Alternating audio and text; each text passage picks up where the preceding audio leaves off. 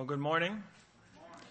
Let's turn in, if you have a Bible, turn to John chapter 8. That will be our text for this morning.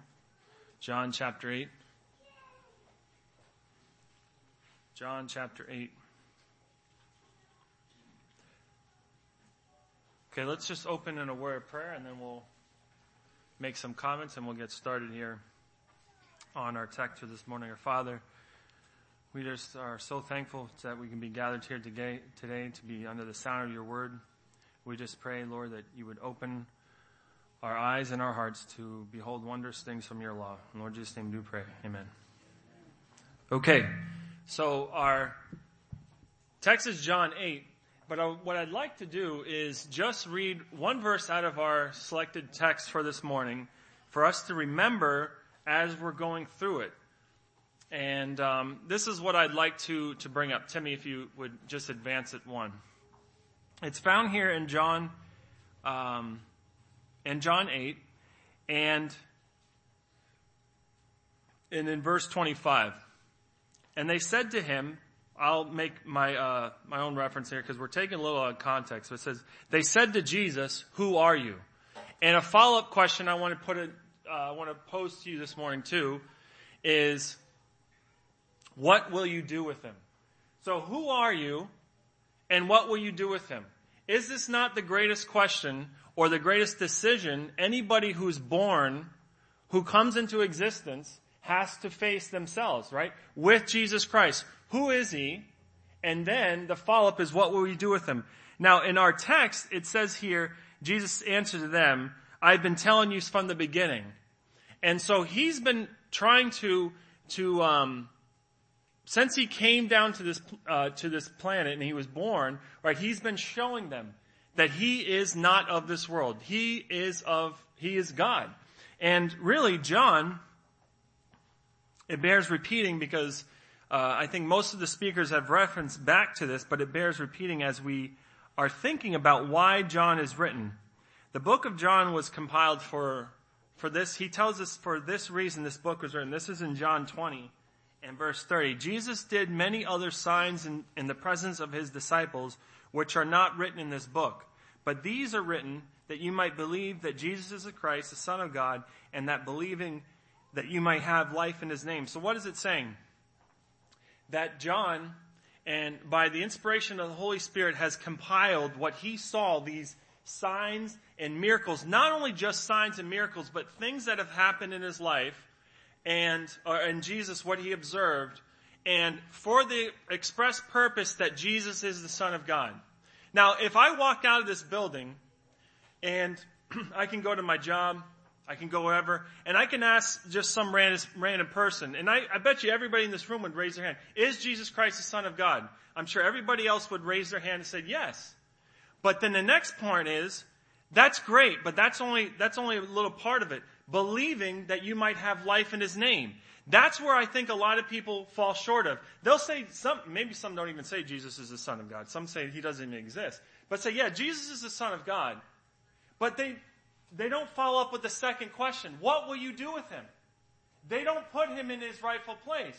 They don't elevate him to where he is in their hearts. That's where he is. Regardless of how I feel about him, or regardless of how an atheist or somebody who says that Jesus is the brother of Satan in their religion, some wacky idea, does that change the fact of where Jesus is in the scope of this universe? It doesn't. So what I'm doing is agreeing with God where Jesus is and what he's done and what he's accomplished on my behalf, right? That's what I'll do with him. That's what he's been trying to do throughout John. Is that there's a miracle, there's a sign, or there's some lesson that he does with them, and he shows them who he is.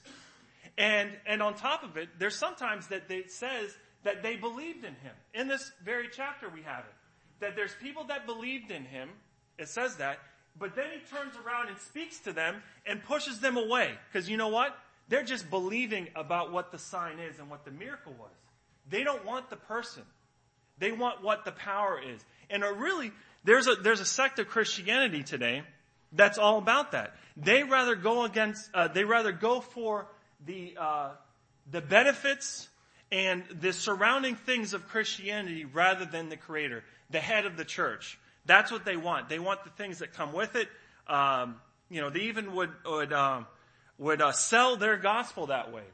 They say, well, you can have this, and you can have a nice life, and not anything to do with the Creator. But is that the biblical Christianity that we read today? No, it's centered around Jesus Christ. So who are you, and what will you do with him?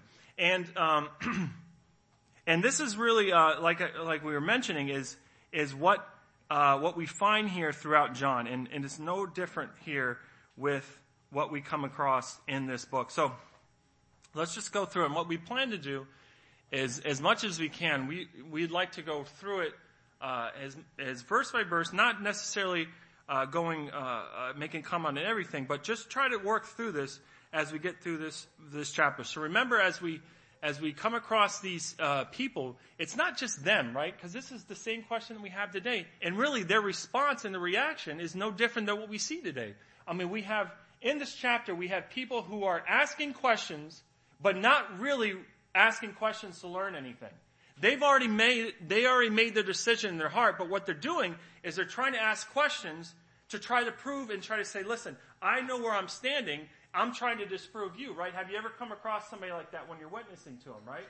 They'll ask questions. They'll say, well, I'll talk about Jesus Christ. I'll talk about how their sin has keeping them away from God. But then they'll tell me, how can you believe that the whole earth was covered in water? How can the earth only be 6,000 years old? They'll start throwing these things out. But really, you can answer. I mean, the Holy Spirit will give you, will give you the words to say in the time. Maybe that is a reason maybe you need to answer those questions. But really, they've already made up their mind.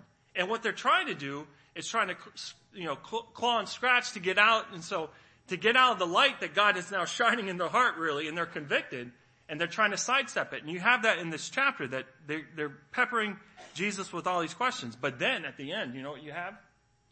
When they finally they can't get anywhere else, and they realize that, listen, they're faced with the light of who Jesus is, they pick up stones to stone him, right? Is that not a reaction today?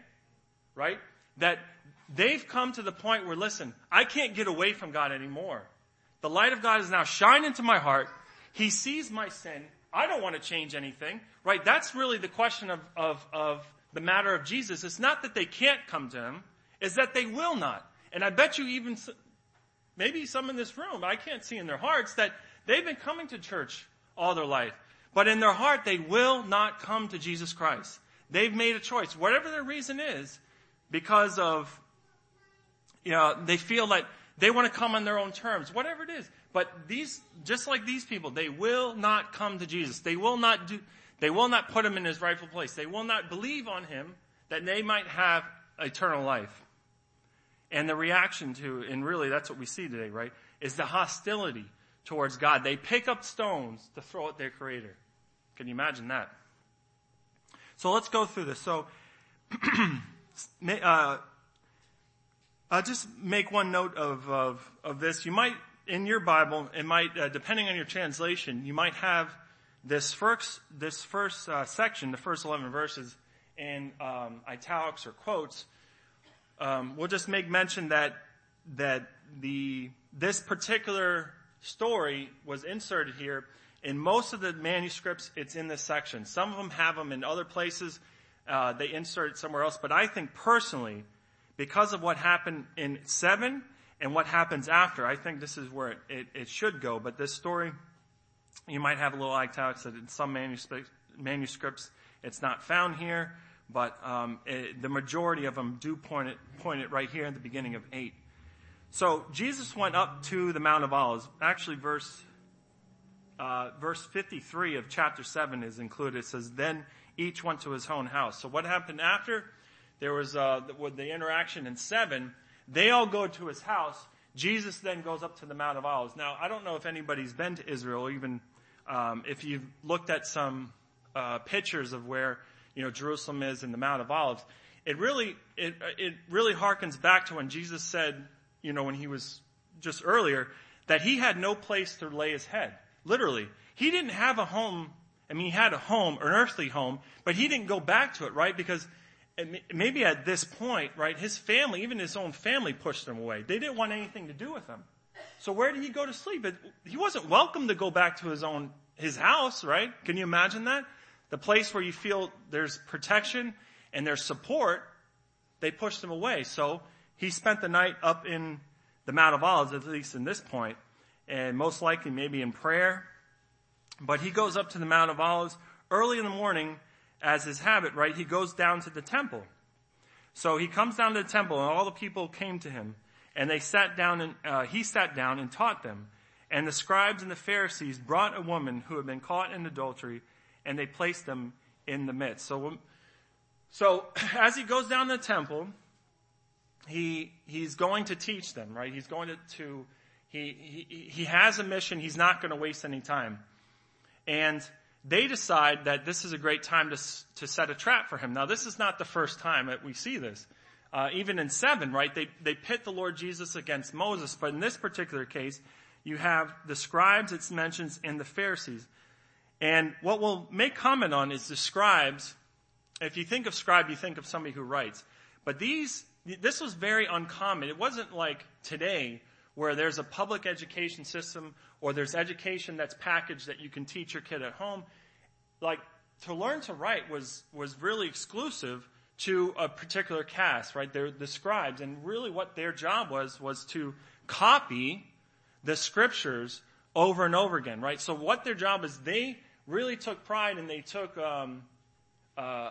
really dedicated to the fact that, here's the book of Isaiah, and they went, alphabet, or however it is, symbol, or however they separate their words, but they went through it, and they made sure everything was there.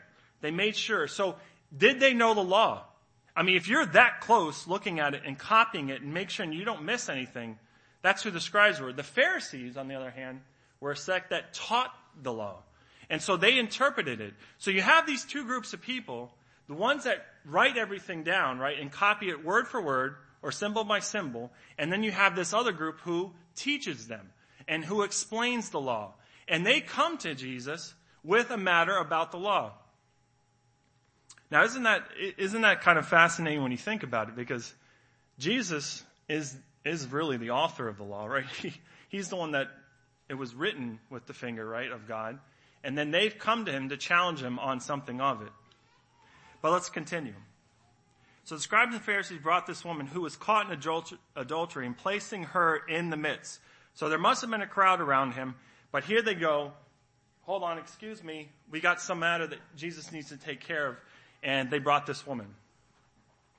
And they said to him, "Teacher, this woman," some might have rabbi, but they recognized that Jesus was a learned person. "This woman had been caught in adultery in the very act. Now, the law of Moses commanded us to stone such a woman. What do you say?" So here they spring their trap. And what they're trapping in their minds, and really when you think about how I would be able to get out of it, if I wouldn't be able to, but obviously because I'm not God. But what they put before him is this. They said, listen, the law of Moses has condemned this woman because of what she did. But here's where it gets tricky.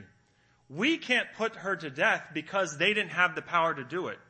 So if he said yes, they agreed with, if Jesus would agree with them, they couldn't do that because then he'd be in violation of the law of Rome, right? The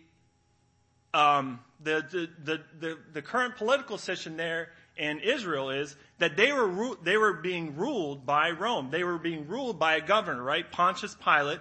He was a Roman citizen. He was not of Israel, right? So he was an extension of Caesar.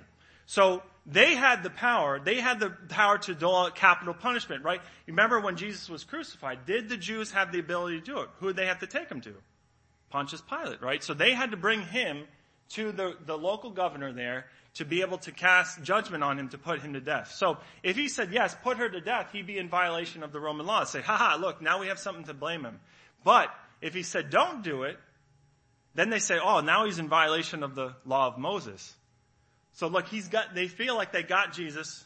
Any answer he gives, he's going to get in trouble. Right? He's going to get in trouble, and now we have something to accuse him of. So they thought. So remember, these are the people that copy the law and the people that teach the law. And here they are trying to trip up the author of the law, right? So how is he going to, again, with this, right? John records this to prove that Jesus is the Son of God, and now what would they do with him, right? He still turns it around and puts it on them. So what do you say? Verse 6. And then they did this to put him to the test, that they might have some charge to bring in against him. Jesus bent down and wrote with his finger on the ground. Now, I don't know if you've ever come across this passage and you've ever looked at it yourself and you say, wow, that's pretty fascinating. What was happening? What was he writing?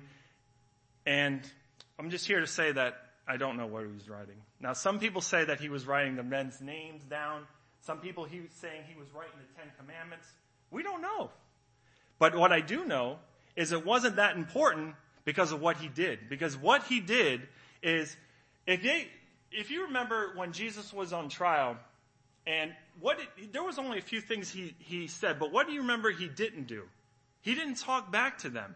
And Pilate got so agitated by it, and he got scared because here he felt that he had Jesus' life in the balance, and they're accusing him of all these things, and he's just sitting there like this. And he's like, whoa, this guy has authority. I mean, how is he being all calm in this moment where they're all accusing him? And this is exactly what happens here. Can you imagine them trying to put the spotlight on Jesus, trying to trip him up, and there he comes, and he just goes like this, he bends down and starts writing. Who do you think has the authority in that moment? Jesus Christ. He says, as though it's actually, who has the King James Version? What does it say there in verse 6? As though he heard them not. It doesn't have it in mind, the ESV. But it says, as though he heard them not. That's what's important. He just bent down and started writing on the ground. Now, the also significance of the writing on the ground, and this is why I think this particular part is here, is because in 7, they challenged him on this. They said, where did this guy, basically, how did this guy become learned? How did he go to school? He never went to any of the Pharisee schools or the scribe schools. And that's why I think this is important, because now he's bending down and showing them, I do know how to write. He wasn't just doodling. He was writing something down. That's all it says.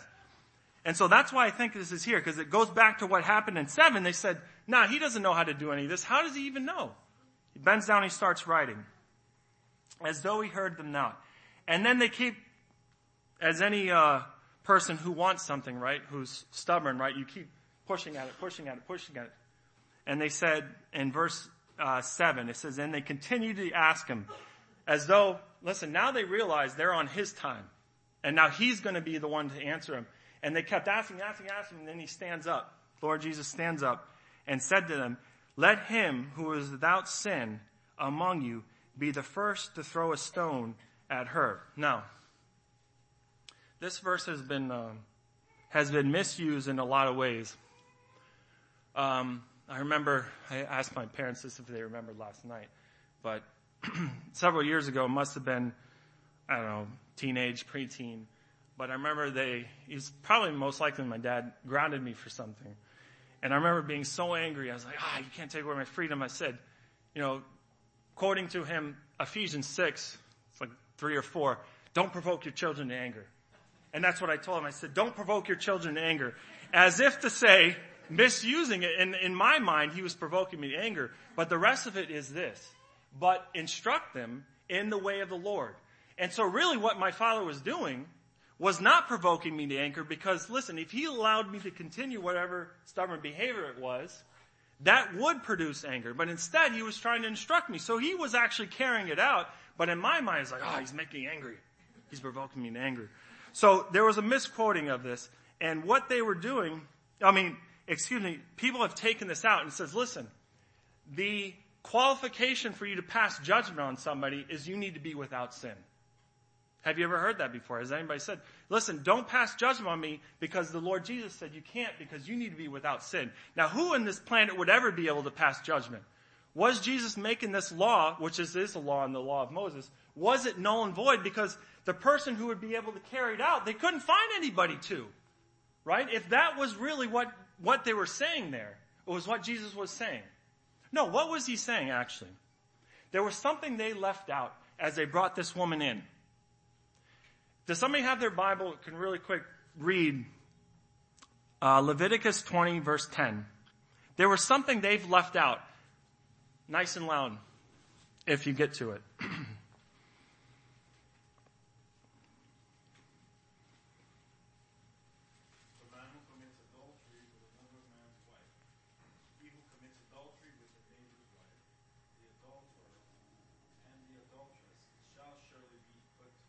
Thank you, Michael. So they brought the adulteress. What did they leave out, Michael? The man. The adulterer. Right? So what is he saying? He who is without sin. He knew what they were doing. They knew what they were doing. They left out a part of it. Where was the guy? He might have been in the crowd. It doesn't say. But he might have been there. Right? Where was the guy? So that's what he's telling us. He says, you without sin. Right? Because he understood that they were springing a trap before they even brought her. But he says, listen, you who are without sin, who brought this in the right conscience of your heart, you be the first one to cast a stone. It wasn't that they had to look in their own heart and say, listen, without sin, he wasn't telling them, you don't ever have to have sin. You never commit sin. You can't pass the judgment. It wasn't like that. But it was, look in your own heart, right? Where's the other person of this? Where's the second half of this crime? They didn't bring him, right? They didn't bring him. So he said without sin. And then what does he do next? He steps right back down and starts writing on the ground. As if he didn't hear him again. I mean, who had the authority in that situation? The Lord Jesus, right? It wasn't them. He didn't put them, they tried to put him on the spot, but instead, the light of God shines right back on him. I like the songs that were selected this morning, but the light of God then shines right back on them. And look at what it does. Right to their hearts. And once more, verse 8, he bent down on the ground and wrote. And then when they heard it, this is the people that brought him, the scribes and Pharisees, they went away one by one, beginning with the older ones, and Jesus was left alone with the woman standing before him. So one by one, they were convicted in heart. This is the first point I want to point out. As we're talking about who are you and what will you do with them. These group of people were convicted. But instead, what does it leave out here? They were convicted. They didn't come and ask for forgiveness or repentance to the Lord Jesus. What does it say they did? They walked out. That's a typical response, right, to being under the conviction of God. It says, listen, the light of God is shining in my heart. He has shown me my sin. There's a big, deep problem. But instead of responding to the Lord and doing what he asked, they walk away and turn their back. Remember, it's not a question of they cannot come to the Lord. It's that they will not. And that's exactly what they did. The light of God shined in their heart. They realized that they were the ones that misinterpreted the law. They were the ones with the sin. They again are convicted. They just walked out instead of talking to the creator of heaven and earth. He's right there, right in front of his face. Can you imagine the Lord Jesus talking to you? And instead, you walk away from him. So close, right? But yet so far. They will not come to him. What will you do with them? They decide to walk out and leave him. But he leaves the woman there standing. It's just him and the woman. And verse 10, Jesus stood up from what he was writing on the ground. And he says, woman, where are they? Has no one condemned you? And in verse 11, he says, no one, Lord. And neither do I condemn you. Go now and sin no more. This is one of the things that the translators had a problem with this particular, why they decided to leave it out. Some interpreted this and says, listen, Jesus is given license to people to commit adultery because he's just letting her off the hook.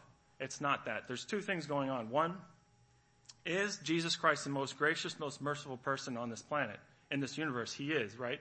But secondly, and this is where I think it's going to, as well as that, is that there's a matter of witnesses. Because they said she was caught in the very act. So they, by their own mouths, were saying, we are the witnesses of what happened, right? If you're going to put somebody to death, it can't be just Ben, say, for instance, saying, well, Brian went ahead and did this act, whatever was worthy of death, and says, listen, I watched Brian do it. No, somebody has to corroborate his story. So Annette would also have to come forward and say, yes, Brian both did that. And so in the mouth of two witnesses, then I can be implicated in it. But now, there's no witnesses. Now, of course, the Lord Jesus Christ is witnesses because he knows everything. But he's also carrying out the law by letting her go because now there's only one witness. Right? So, yes, he's being merciful and he's telling her don't sin no more, right? He's not condoning what she did. But he's also carrying out the law because now the witnesses have left. They have fled the scene And now she's left alone with the Lord Jesus. So he tells her, do not sin no more. So it's not that the Lord Jesus is condoning what has happened. He's telling her, go on and sin no more. And he then she is left out. Now, I'm going to say something of application. For those of you who know Lord Jesus Christ as your Savior. And if you've ever come to a point, I remember a couple of years ago now, it's getting further and further away because it happened in 2005. But I remember there's been a rock bottom experience for me, right? The Lord was dealing with something with me. And it got to the point where I was just so flattened because the Lord had just been pushing on and says, you need to change this. And I just couldn't kick against it anymore, right? And there was just a flat confession, and there was a lot of tears, a lot of sadness. But what was the next response? If you've ever gotten to that point, and maybe even newly saved, right, is just to give everything to the Lord because you're just so happy, right? David even says this, right? The person who's joyful, right, whose sins have been forgiven. Can you imagine he killed somebody, right? He was a murderer, first degree. He planned it out, premeditated. He also committed adultery, right? All these lists of sins. And for a whole year, he had to carry those things. Can you imagine? Have you ever gone through that? Right? And then you got to the point where I can't do it anymore. The Lord's been pushing at me, just like he did with Saul, right? Saul was kicking back at him, at the Lord. And then finally, he gets his attention just like he got Brian's attention. Says, listen, I confess I don't want to do it anymore, right? It was just like a burden relief. And can you imagine this woman walks out? You think she's going to turn around and do that? Yeah, I mean, she could. But, I mean, to have that sin, that burden, just like Pilgrim's Progress, right? When he makes it up to that hill, it just rolls away, right? The joy of not having to carry that anymore. And how do we then refresh that as a Christian, right? It doesn't mean that you have to go through that kind of experience, right? But we have this morning, if you came, right? To go back and to have our minds to remember what happened at Calvary and to realize that the Lord Jesus Christ suffered on our behalf, and then to go from here, right? And yes, to change us personally, right? To not continue in sin, go and sin no more, but to then take that message to the world, right? And as an application, we want to share that. If I had the cure for cancer, right? One of the most deadly diseases. And would I not want to share that with people, especially people that I love, people that are close to me? Think about why the Lord has placed you in a particular job, or why he has not moved you up into something. Maybe there's a promotion and he hasn't moved you into another one, and you want to go over here and he's keeping you there for a particular reason. Maybe there's somebody there that he wants you to be a light to, or he wants to share the gospel to. Remember that time when the Lord Jesus Christ has freed you from those sins. Has freed you, right? And to go back to that place. And just like that woman, you look back, man, I was there. I was guilty. I deserved to die, but the Lord Jesus Christ pardoned me, right? And he pardoned me because he is a merciful person, but he also is a just person. That sin and that punishment need to go somewhere. Fell on the Lord Jesus Christ, right? He suffered there and bled on the cross for our sake. So again, and then in 12, he says, Jesus spoke to him, says, I am the light of the world. Whoever follows me will not walk in darkness, will have the light of life. The light of the world had just shined into these people's hearts, right? That's exactly what we just saw.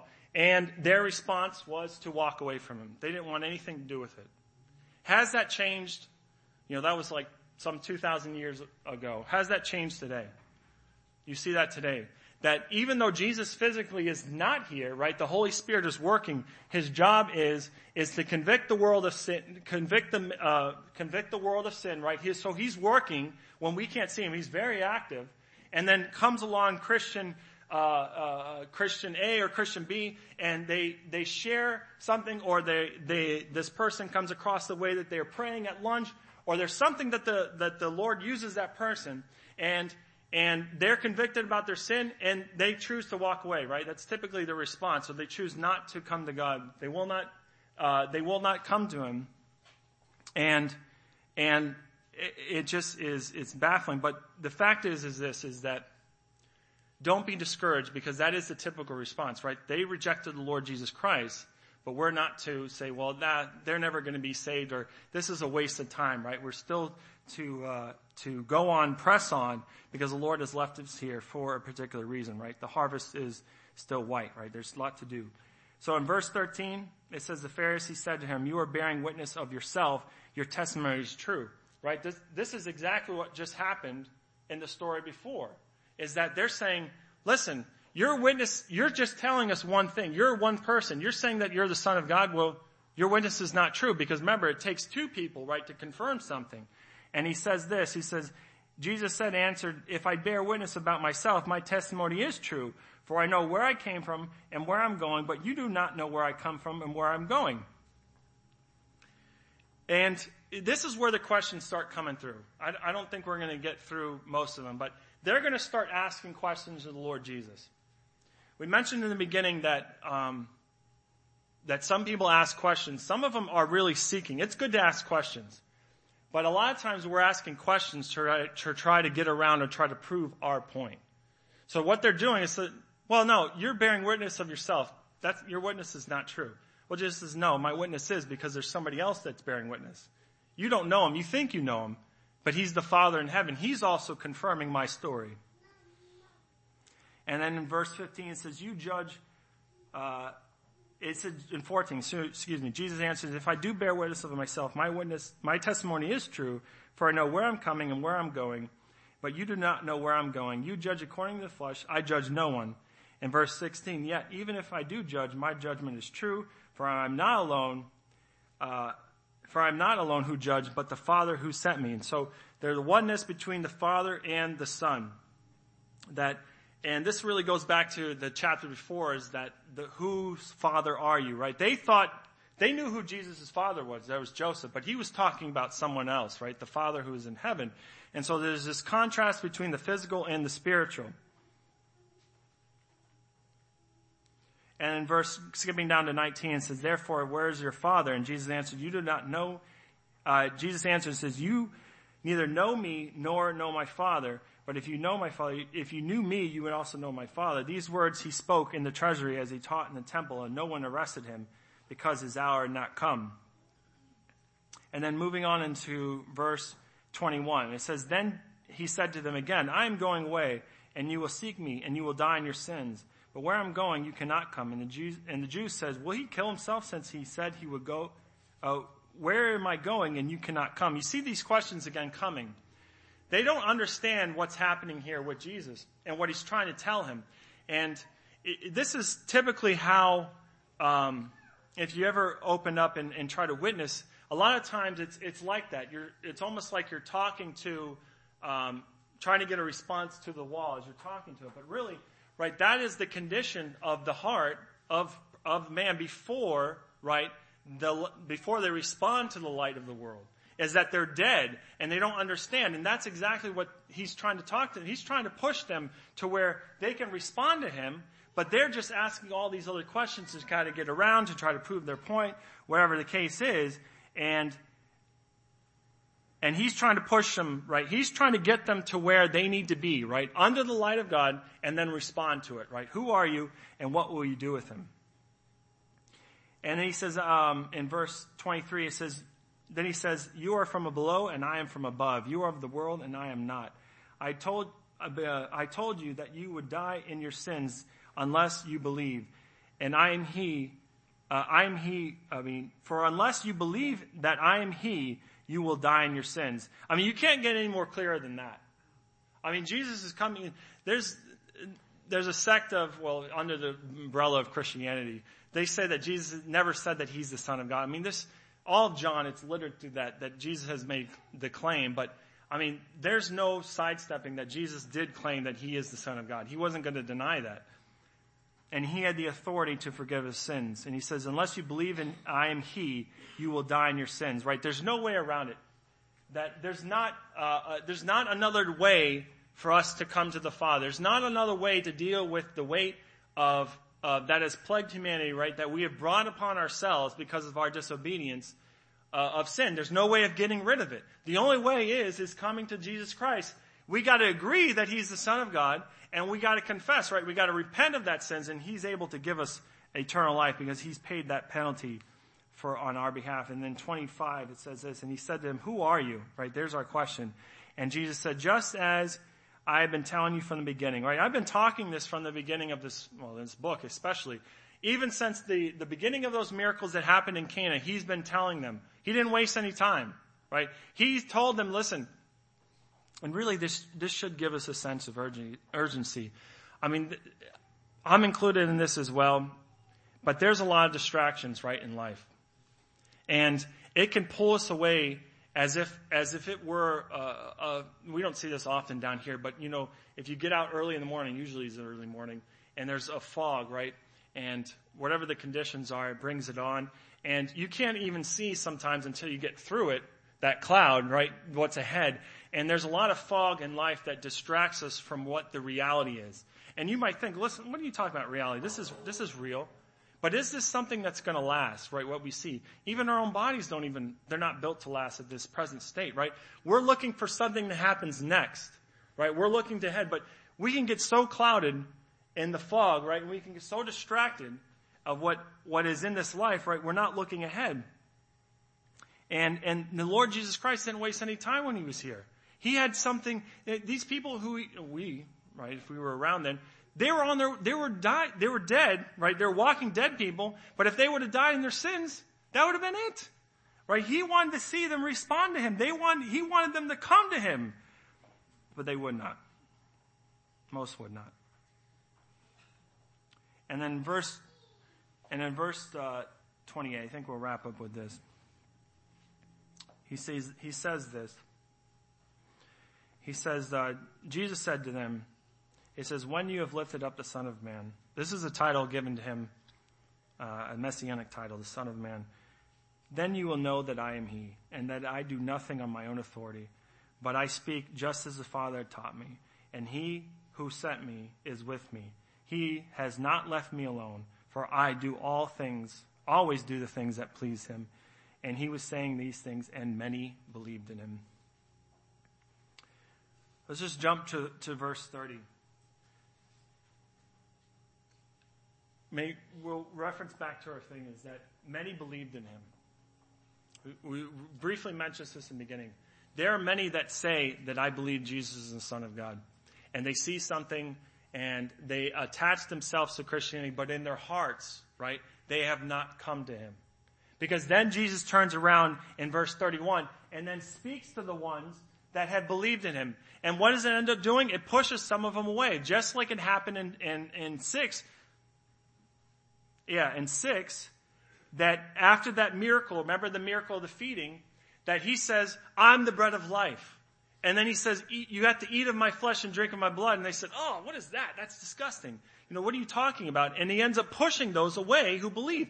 Was Jesus in the business of gathering as many people as he could into his fold? No, he wanted those who were coming to him, that wanted him, right? That wanted to deal with that problem and respond to that conviction of their sin. But he ends up pushing them away because even though it says they believed in him, they didn't have the true belief. And I think a lot of times, those who claim, right, that Jesus is the Son of God, they would fit into this category. And I'm not saying everybody, but they really we should examine our own hearts, right? What are we believing in? What have we done with him, right? But what is the identifying mark here in 28? Jesus says, when you've lifted up the Son of Man, a messianic title, especially in connection with his suffering. What was he referencing to when he says lifted up? It was that time when he'd be put up on a cross. So when Jesus Christ has been put up on there, even then, we were just thinking about it this morning, such lovely thoughts, right? Even in the weakness and defeat, he got us the best. He achieved the greatest victory, right? We resurrect. We have some veterans here that participated in certain wars, but there's memorials, right, that we've resurrected, right, to great feats, and sometimes it's very sad, right, to visit and see those who had perished. But here's the Lord Jesus who has achieved the greatest thing, the greatest victory mankind has ever known, right? And we don't necessarily erect a cross to remember it, but we do something in remembrance of him. But he's done it not through the way that we would think it through massive of military hardware or some kind of a divisive battle plan, or was a battle plan, but he did it through a way that was a spectacle that, it could have gone and on the way and nobody would have noticed. But it says when he was put up in such a manner, that still would point to him that he's the Son of God and that you will know it. And so he made a claim to the future that would happen. He says, when you put him up, you will know that I am he, and I do nothing on my own authority, and just as the Father has taught me. And then he makes this claim too. He says, I do all things. He has not left me alone because I do all things, always, at all times, that please the Father. Is there anybody else that could have made that claim except the Lord Jesus? No. He was very clear in his claims. He was very clear of who he was. It wasn't something he was couching in mystery. And yet, what was he trying to do? He was trying to get people to respond to him. There was a message he came to bring them, right? Salvation to mankind. It wasn't a matter that they could not come to him, or they did not see it, which they couldn't because of their own sin. But when the times, just as those people came and they thought they could trap Jesus, he turned around, shined the light of God, and shined into their hearts.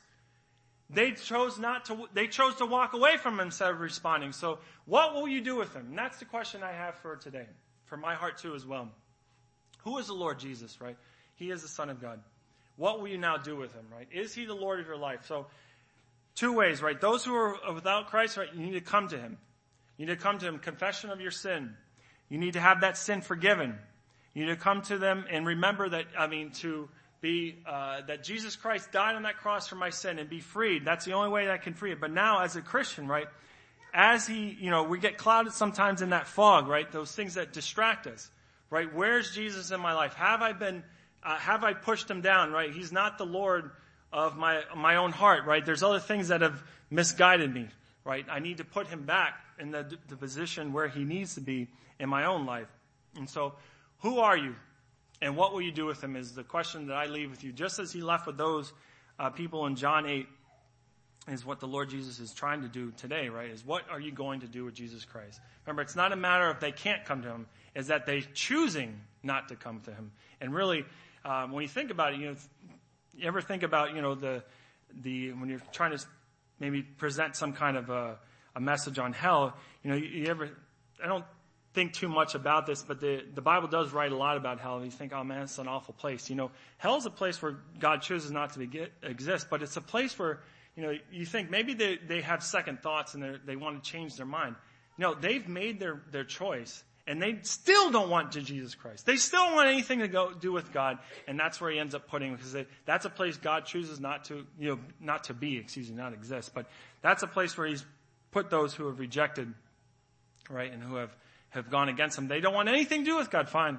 There's a place there, and it's an awful place, but there's an opportunity, right, to have our sins forgiven and to be free of that thing, be free of the penalty of sin, through what Jesus Christ has accomplished on the cross. So let's pray. Father, we just thank you for this time in your word. And we just pray, Lord, that each of us would ask that question. We've always heard maybe, and we've heard other people talk about Jesus Christ, but what will we now do with him? And so we just pray that you bring us home safely, and that you bring us back tonight, Lord willing, so we can learn more about John 8. And in Lord Jesus' name we do pray. Amen.